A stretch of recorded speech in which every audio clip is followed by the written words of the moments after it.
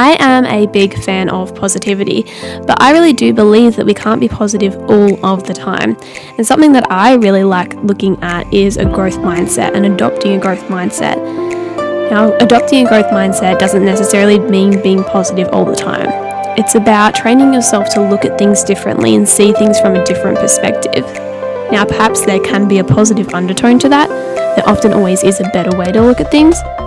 But employing a positive mindset is very different to a growth mindset. Growth mindset doesn't necessarily mean being positive all the time. When we're looking at a growth mindset, we're thinking expansive, solution, options, instead of a fixed mindset where we might be thinking that we're done for, there's no other way around, there's only one way, and it's often quite negative.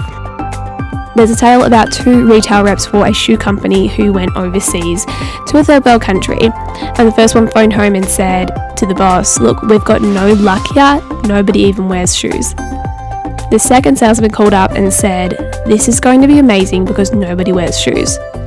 There's always another way to look at things, and I think that focusing on having a growth mindset instead of putting the pressure on yourself to be positive all the time is an awesome idea.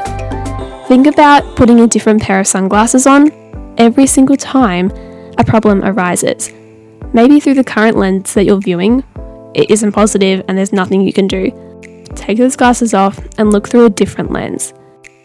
There is always some sort of solution, and often it's hidden in a different perspective.